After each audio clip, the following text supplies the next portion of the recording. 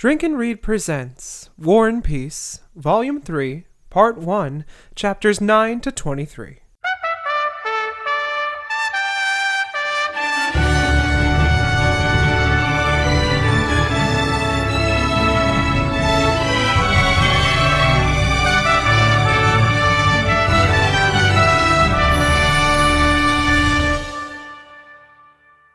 Can anybody help me convince Russia Napoleon's the Antichrist? Ooh, each morning I get up, I set the cabal, can barely stand on my feet. I'm not okay, not alright, I'm obsessed with numerology. That French demons made Russia a prison cell. Don't you all long to be free? Oh, somebody, can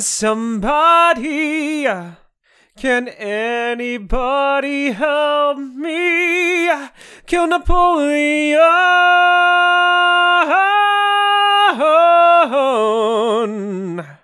I drink hard every day of my life. I drink till it aches my bones. At the end of the day, I go home to my unfaithful wife all on my own. I'm not young, I need to practice Freemasonry till blood tears run down from my eyes. Lord, somebody, oh somebody, can anybody help me kill Napoleon? Oh. Hello, I'm Jonathan Kwiatkowski, and we're about to read some good shit. Welcome back to Drink and Read, a War and Peace recap podcast. Hello there, nice to see you. Been a while, huh? Halfway through plus of War and Peace, and it doesn't stop. That opening is devoted to one of Pierre's latest greatest obsessions, which we'll get to at the tail end of this episode, but, let's just say he's convinced a certain short French general is the Antichrist. Yep, bet you didn't see that coming. For a little recap of what happened last time we were reading together, Natasha had just broken her engagement with Andrei. Andrei had tried to hunt down Anatole for revenge.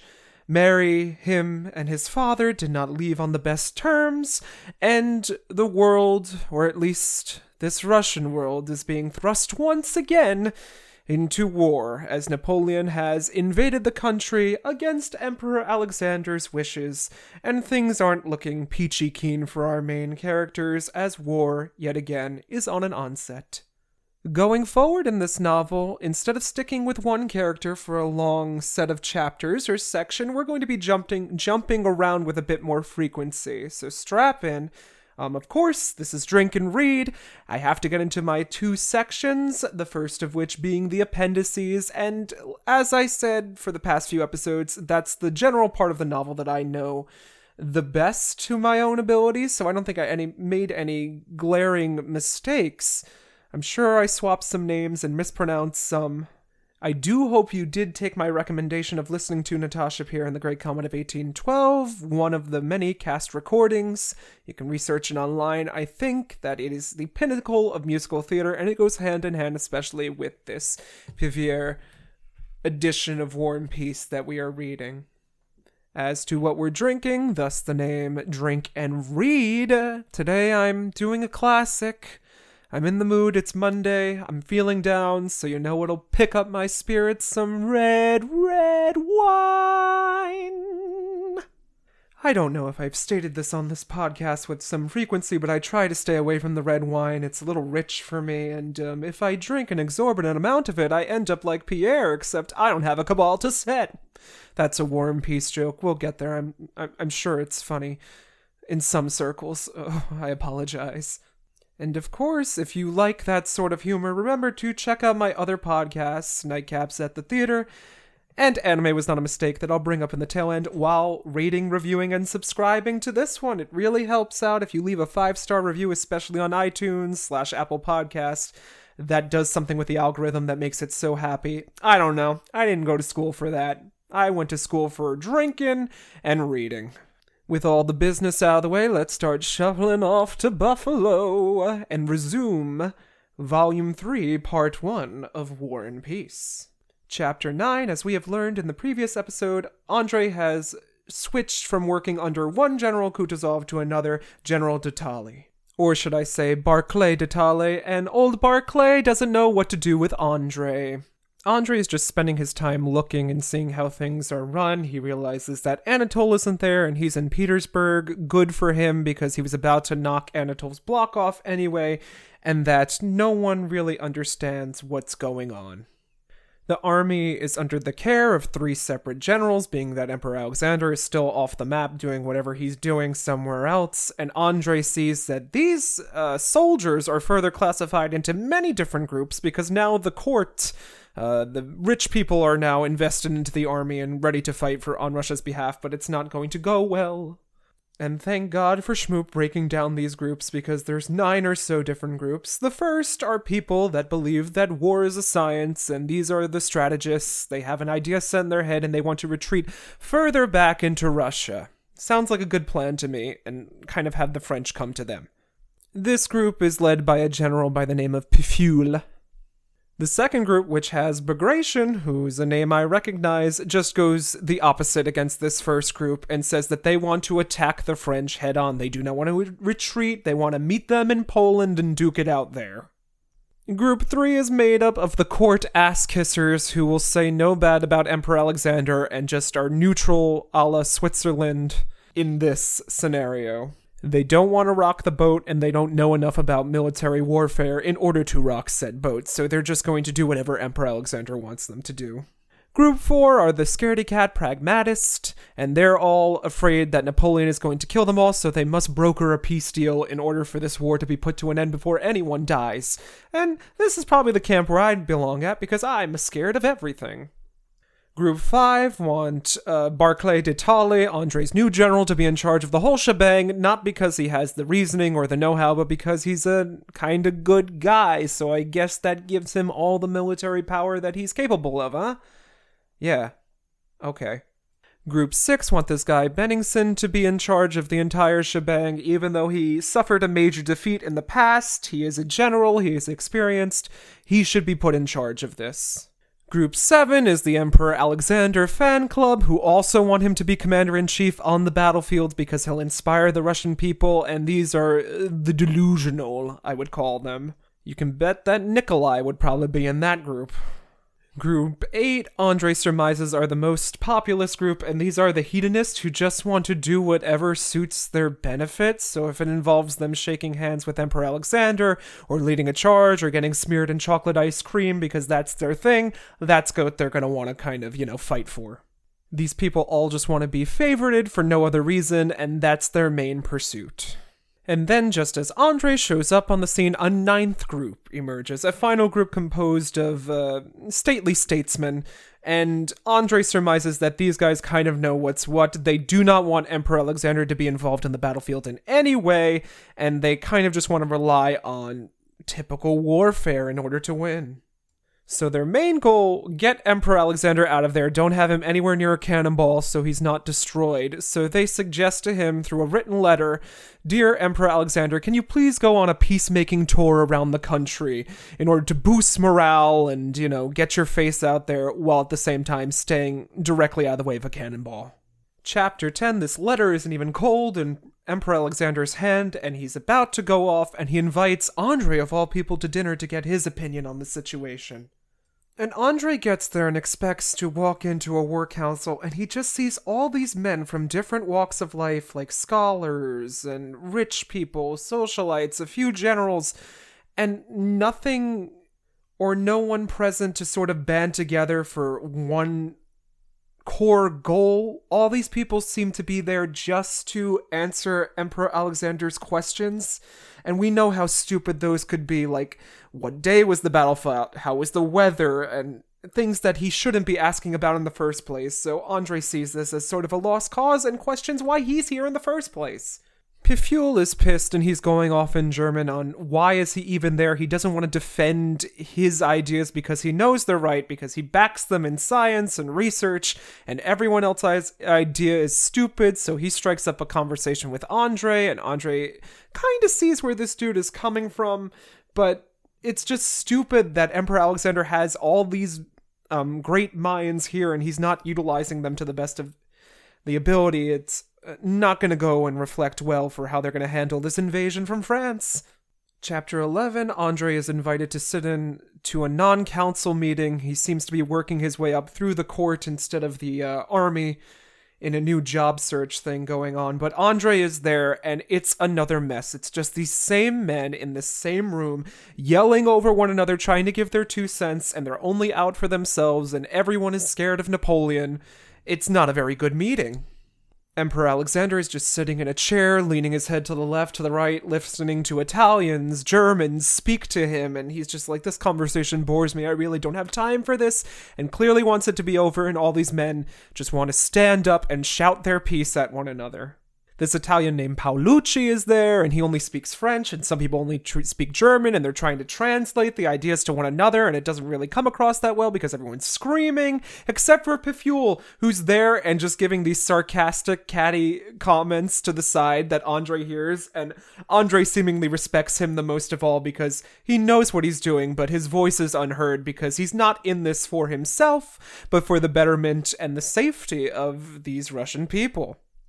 Piful is finally asked his thoughts, and he sarcastically goes detail by detail on his plans, and Andre is just in the corner rolling his eyes in camaraderie with Piful. And while this is all going on, Andre is just sitting back going, what kind of shit show did I sign up for? This army is a mess, it's chaotic, everyone's just screaming at one another, no one really knows what they're doing, and the best general we have, Bagration, is just a fool because he's so courageous and set in his own ways that he's going to do whatever the hell he wants anyway. Oh boy, this is a bunch of jokers. And Andre is just dwelling on his time apart from the military where he's loved and lost, and comments on it as follows. God forbid he should be a human being and come to love or pity someone or start thinking about what is just and what isn't. Understandably, the theory of genius was cut to fit them of old because they are power. The merit of success in military affairs does not depend on them, but on the man in the ranks who shouts, "We're lost," or shouts, "Hurrah," and it is only in the ranks that one can serve with the assurance of being useful.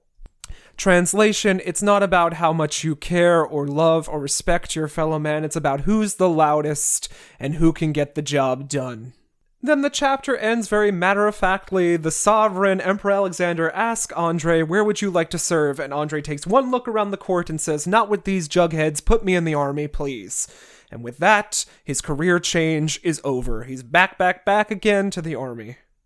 Chapter 12, let's check on our boy Nikolai, who receives a letter from his parents detailing how Natasha fell ill with that suicide attempt and her engagement is off and that he should come home and check on his sister. But he doesn't want to return home just yet because the war is just about to start, and that's what he's there for. Of course he's not going to have another existential moment where he almost dies, right? Nikolai's got a specific list of priorities, and of course, instead of responding directly to his family, he writes a letter to Sonia going, my beloved friend, I'll return home soon and then I'll marry you and life will be perfect. In the letter to Sonia, he details how if it were his decision, he would run home and marry her on the spot, but since he is a man of honor, he must defend his country, and for now, wait, my dear beloved. Nikolai has moved up the ranks, and now he is a captain. He's recalling all of this drunken tomfoolery that he was seeing when passing through one camp, where some soldiers had claimed some horses, land, and alcohol from some Polish people, and he was reprimanding them. He passes through a similar camp. And with his added responsibility and power in the military, he does get an adjutant, so this is the same thing that Nikolai was before, and kind of what Andre was when they first started out, and this boy's name is Ilian, and Ilian is obsessed with Nikolai, as young boys often do. They look to older boys, and they're like, oh, I'm gonna be just as cool as him when I grow up, but maybe he's not the best role model for you, Ilian.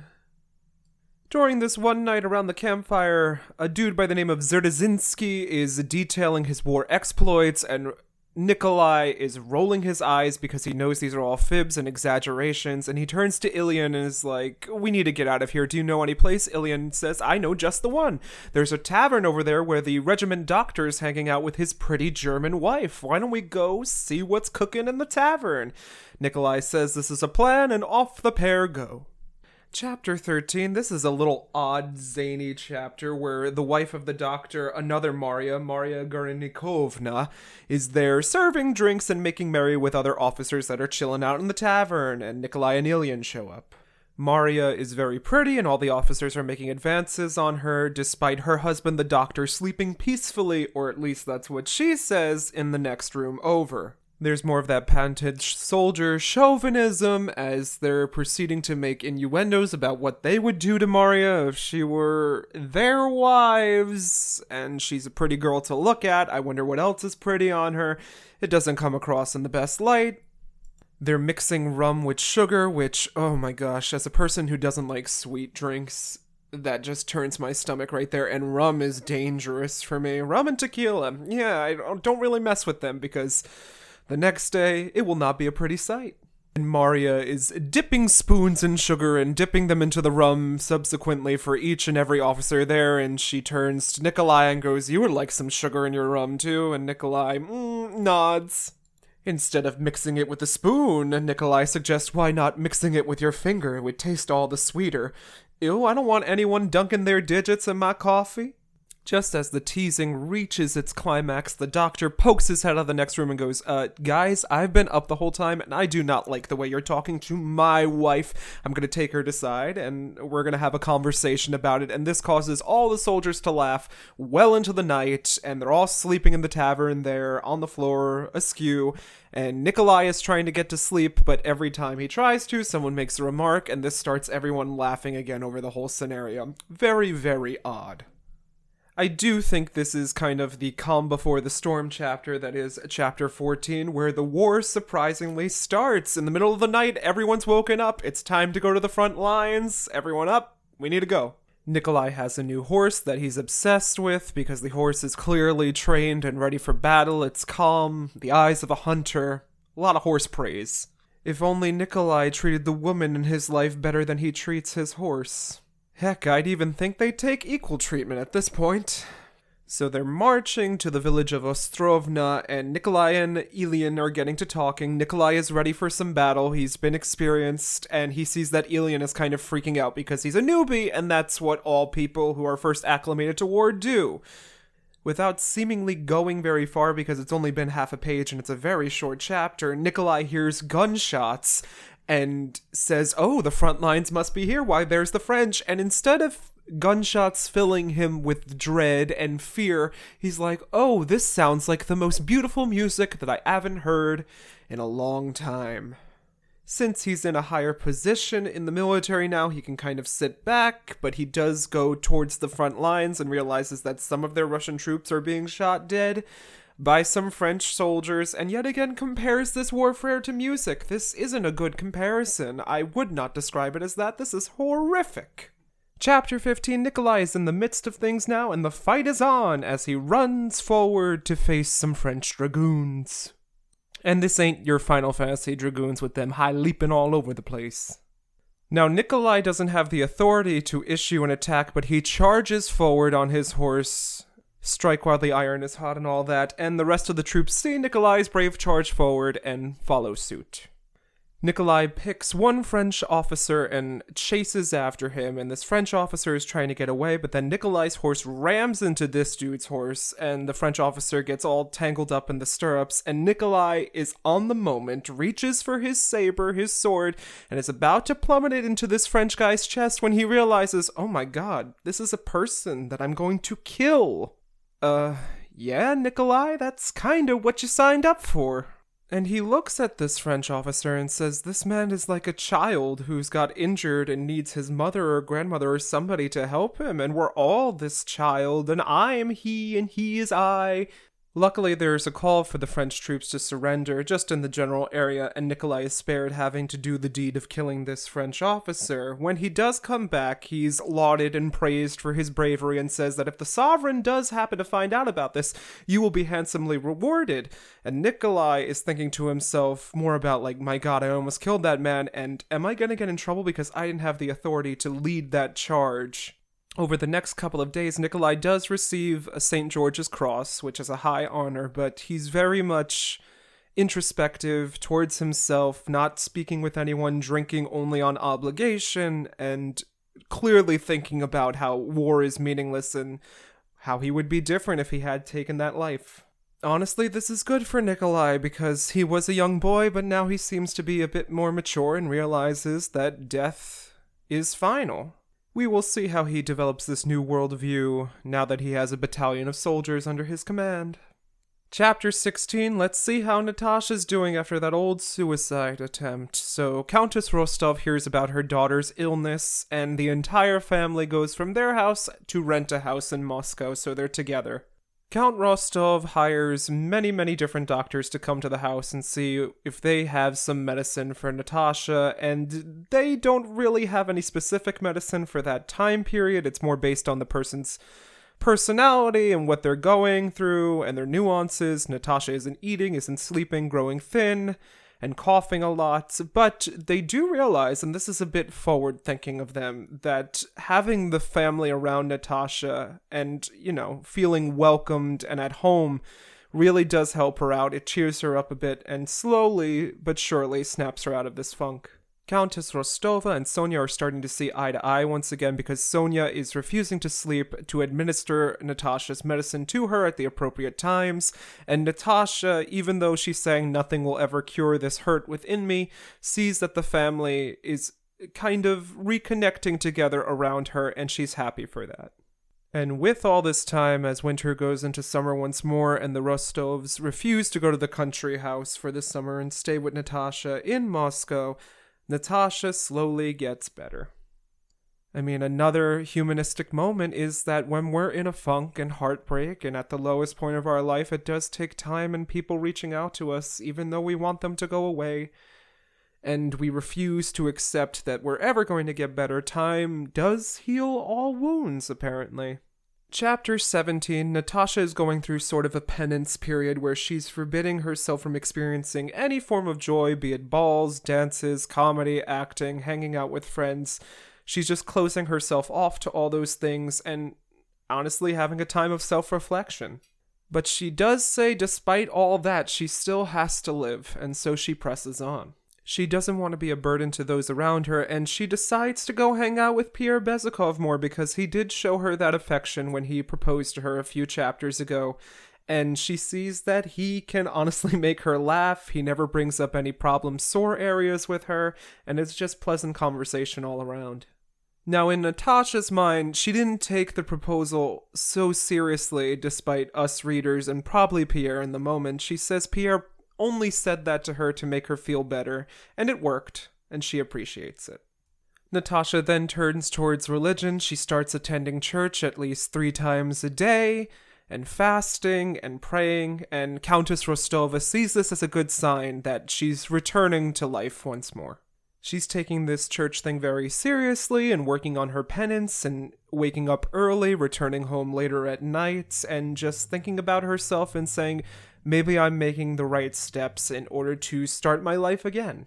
Then one day she returns home from communion, not having understood exactly what was being said in church, but she realizes that she does not feel as burdened by her, I wouldn't call them misdeeds, but her actions in the past, and that she can go about living again.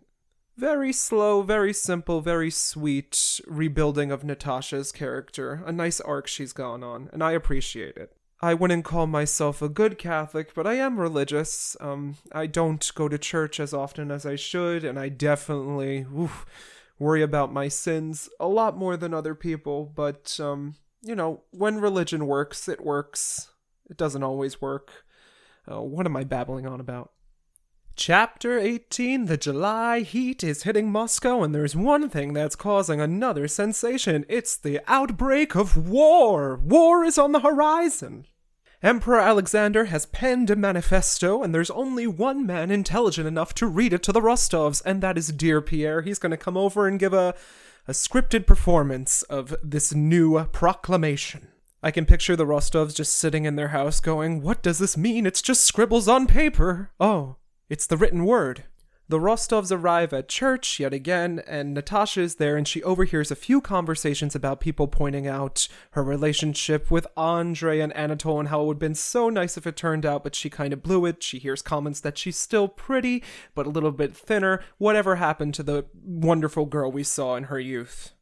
Natasha doesn't take this to heart, and she is constantly thinking about praying and doing herself better through religion. As they start praying, we get this internal monologue that's very beautiful, that Natasha prays for the people in her life and prays for the people who have, caused her life to go off the rails a little bit. She does pray for Anatole and the people that have wronged her, but she doesn't see it as that. It's mainly her responsibility, her life, so she thanks them in a way. And Countess Rostova is commenting on how when Natasha prays, she seems to be glowing and reconnecting to that innocence that she has lost. However, there's a curveball thrown by one of the deacons or the pastor or whatever you want to call the guy in charge. At the end of this normal ceremony of praying, he throws in a new one: "For the glory and success of our Russian army, may they destroy and kill the murderous French." That doesn't seem like it fits into this kumbaya, come here, wash me in the waters mentality of religion now, does it?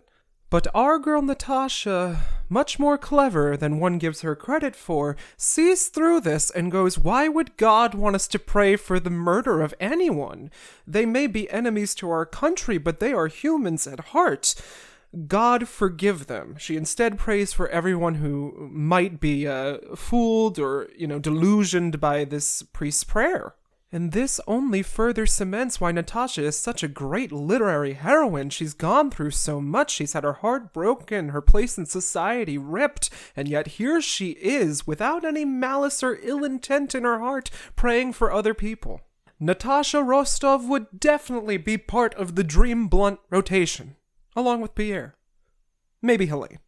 Chapter 19 is a Pierre perspective chapter, and wouldn't you know it, as soon as he left Natasha's house and saw the great comet a twinkling in the sky, he has had his heart full of love for Natasha ever since, but knows that it'll never come to be. Sad boy Pierre. And he admits to himself that all this vice, the gambling, the drinking, the partying, has been just shadows of his self. It's been masking his deeper pain. And when he spoke with Natasha, he saw a glimpse of how beautiful life could be. Then Pierre gets a little bit manic, and he's seeing signs of doom in everything and talking to his Mason brothers, and he feels that there is going to be a huge catastrophe that's going to befall him and the rest of Russia if they don't act soon enough. And this isn't good for Pierre's mental health, because after talking to his Masonic brothers, he reads that in the letters of St. John detailing the apocalypse or the end of times, that there is a coded phrase that matches up with the words L'Empereur Napoleon. By calculating and setting his cabal and doing some mathematics on his abacus, he has concluded using numerology that that phrase has the exact same number as the mark of the beast, 666. And Pierre does this, writing out phrases and words. He even relies on his own name, and he goes, surely I must be marked for evil as well. And he puts out his name, it doesn't work, but then he misspells his name incorrectly in a major way, and then it fits, and he's like, see, I knew it. I am the devil. You okay, Pierre? You hitting that wacky tobacco a little bit too hard? Or maybe you should hit it just a little, right? Calm down. It's fine. You're not going to bring about the end times. Pierre, before going to the Rostovs to read this proclamation that was in the previous chapter, stops and gets the mail and hears that Nikolai has been promoted and everyone in the spheres is doing well, especially Andrei, who's got another promotion. And he is emotionally weighing, should I tell the Rostovs, even though they have that awkwardness between Natasha and him?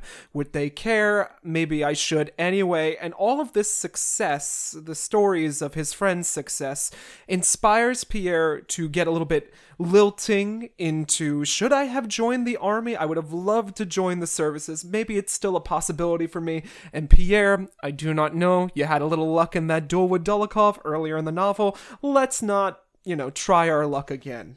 His final reasons for not joining the army are as follows. The Masons promote pacifism, so no violence there, and since he has now revealed himself to be the mark of the beast, it would be a bad idea for him to go to war. It would only result in more evil being spread.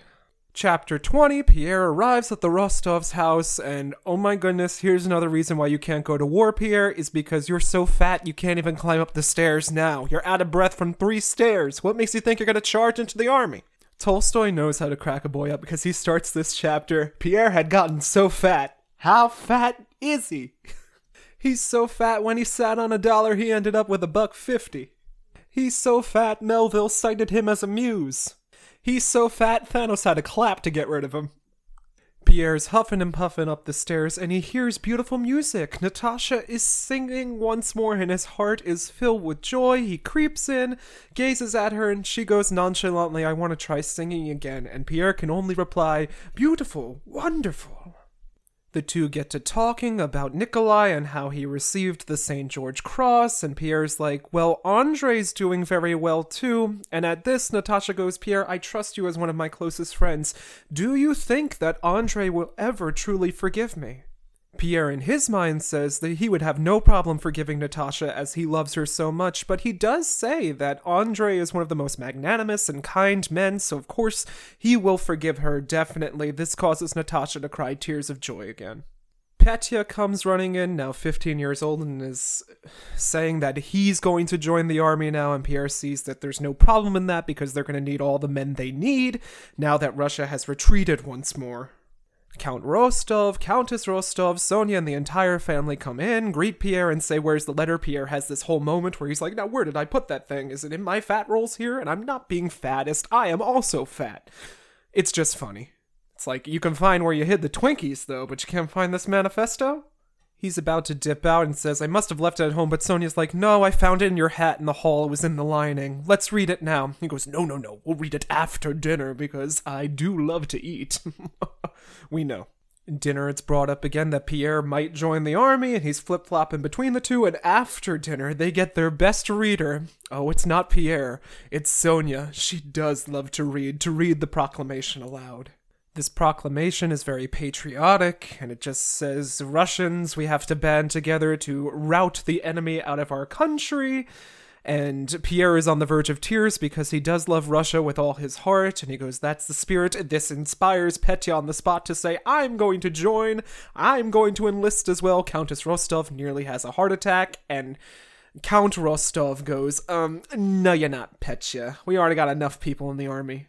While this heated talk has been going on, Pierre and Natasha have been staring at each other and stealing glances at one another the entire time. Pierre doesn't know how to deal with these emotions, decides to go home early, and in that decision says he has to keep himself away from the Rostovs and Natasha from now on. He can't be involved in that and ruin Natasha's life further, and he feels unlovable.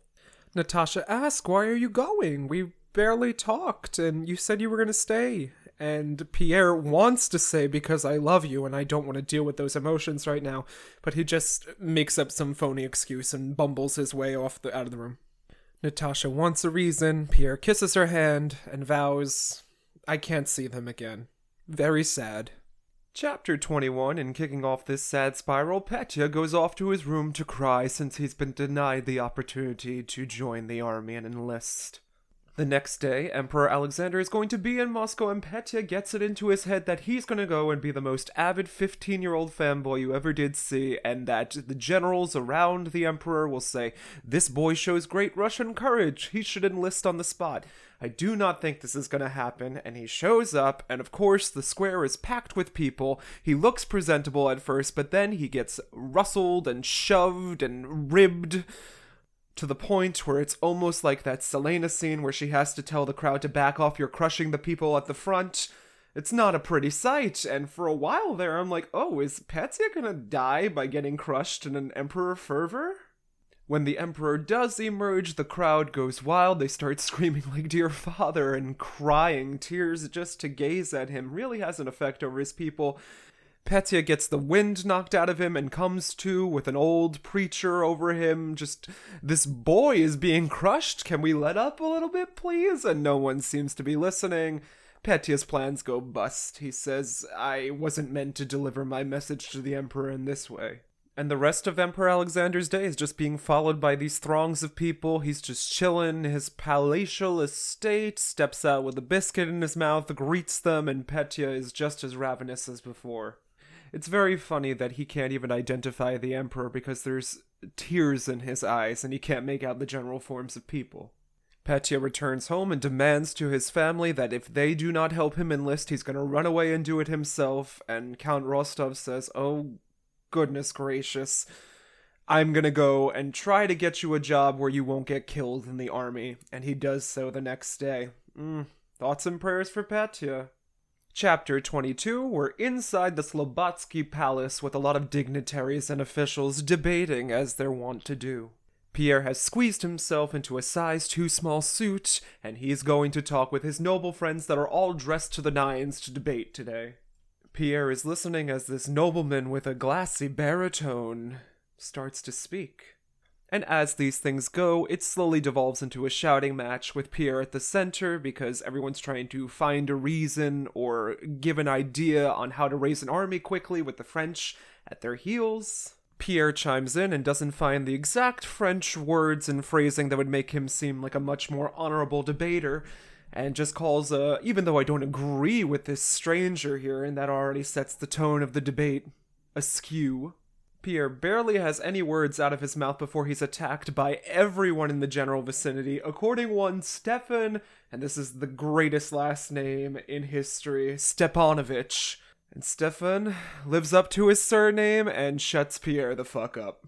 Pierre is down on himself and can't find the words when Count Rostov, who's also there, takes Pierre aside and goes, it's alright, in these scenarios there's always a good person and a bad person when everyone starts screaming at one another. You just so happen to be the bad person. The whipping boy, if you would. Just a lot of crushing going on where these old people are almost crushing each other. We just had that mob with Petya, and I think Tolstoy is just trying to show us how these Russians are getting all fired up, but at the same time talking in circles because war doesn't make any sense. And in our final chapter of the day, chapter 23, Emperor Alexander arrives and addresses the nobility. Emperor Alexander comes out and he says, gentlemen, you have showed me the openness and the dependability of the Russian nobility. I didn't have my doubts before, and I certainly don't have them now. This causes Count Rostov to openly weep that he's being praised by the sovereign emperor. Pierre is too far back in the room to even make out the general shape and what the emperor is clearly saying.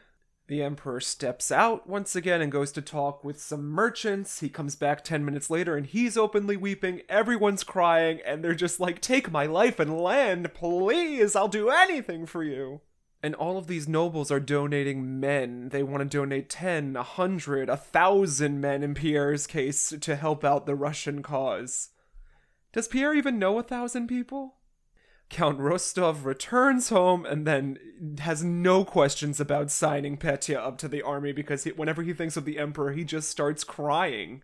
And on the impassioned note of Hail Emperor Alexander, this episode of Drink and Read has reached its conclusion. Of course, some shameless plugs. If you like my voice, my recap, or just my personality in general, please feel free to check out my other podcast. I have one, Nightcaps at the Theater, with my friends Matthew Cabrera and Mark Zebro Jr., where we get a little drizzy drunk and recap some movies. Currently on a hiatus, but there's enough in the vault to keep you entertained for a long while. And secondly, Anime Was Not a Mistake, co-hosted with my friend Daniel Ryan, where we talk about anime and anime-adjacent movies.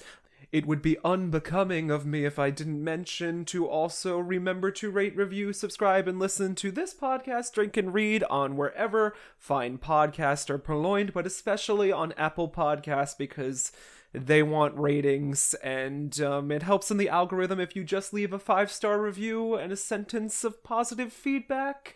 I know it's asking for a lot, but I really, really appreciate it because I love to drink and read, and we're keeping up a brisk pace that I want to continue. Just pretend that I'm Emperor Alexander and you're Petya.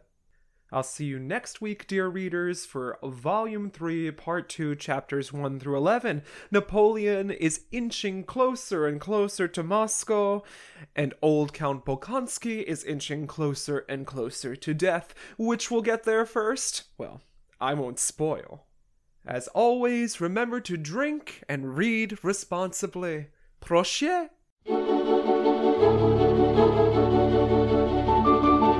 Thank you for listening to Drink and Read.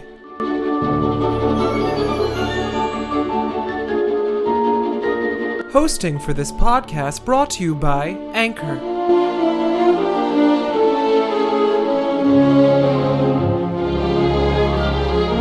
This podcast can also be found on Spotify, Apple Podcasts, Google Podcasts, Pocket Cast, and more.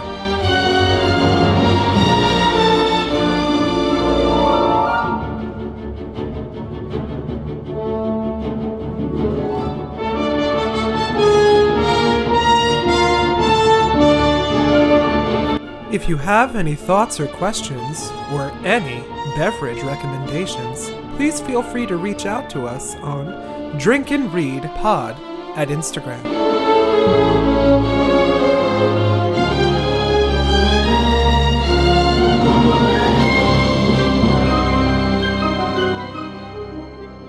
Support of this podcast is brought to you by listeners like you. Thank you.